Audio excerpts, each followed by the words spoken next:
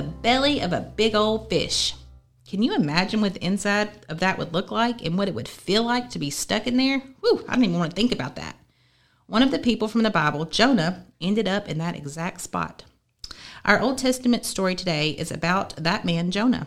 In it, we will learn about how God used Jonah to communicate his message to other people, despite how much Jonah did not want to do it.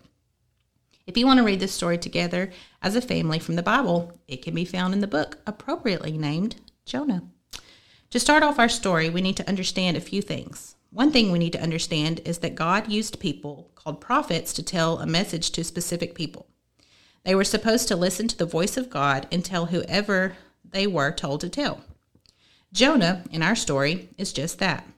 He is a prophet who was told by God to let the Ninevites know that judgment was coming their way and that they needed to repent. The Ninevites, however, were from a group of people who were known for being very brutal. They were vicious warriors, and no one during that time liked them. When Jonah was told to deliver the Ninevites, he immediately refused. Not only did he refuse the direction from the Lord, but he fled out of the area so that he would not have to do it. Jonah was very serious about not telling those terrible people about what God had said.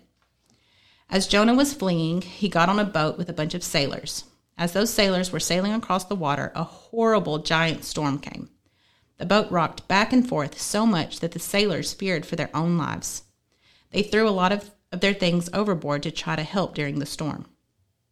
Then they thought to themselves that maybe it was because this man Jonah was on their boat. They talked to Jonah, and he actually agreed that it was because of him that the storm had come. So they decided to throw Jonah overboard. The sailors took Jonah and tossed him over the side of the boat. Immediately, the storm stopped. When Jonah was in the water, a large fish swallowed him up. We usually think that this is a whale, but we don't know that for certain. Jonah spent 3 days and 3 nights inside the belly of the fish. Jonah even prayed while inside the belly of the fish, which is detailed in the Bible.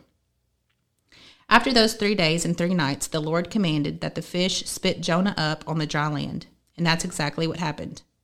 Then the Lord told Jonah a second time to go to Nineveh to tell the Ninevites about the judgment and to repent. This time, Jonah obeyed and listened. He went into the city that he was scared to go to so that he would obey his Lord. The Ninevites listened to Jonah's message and repented.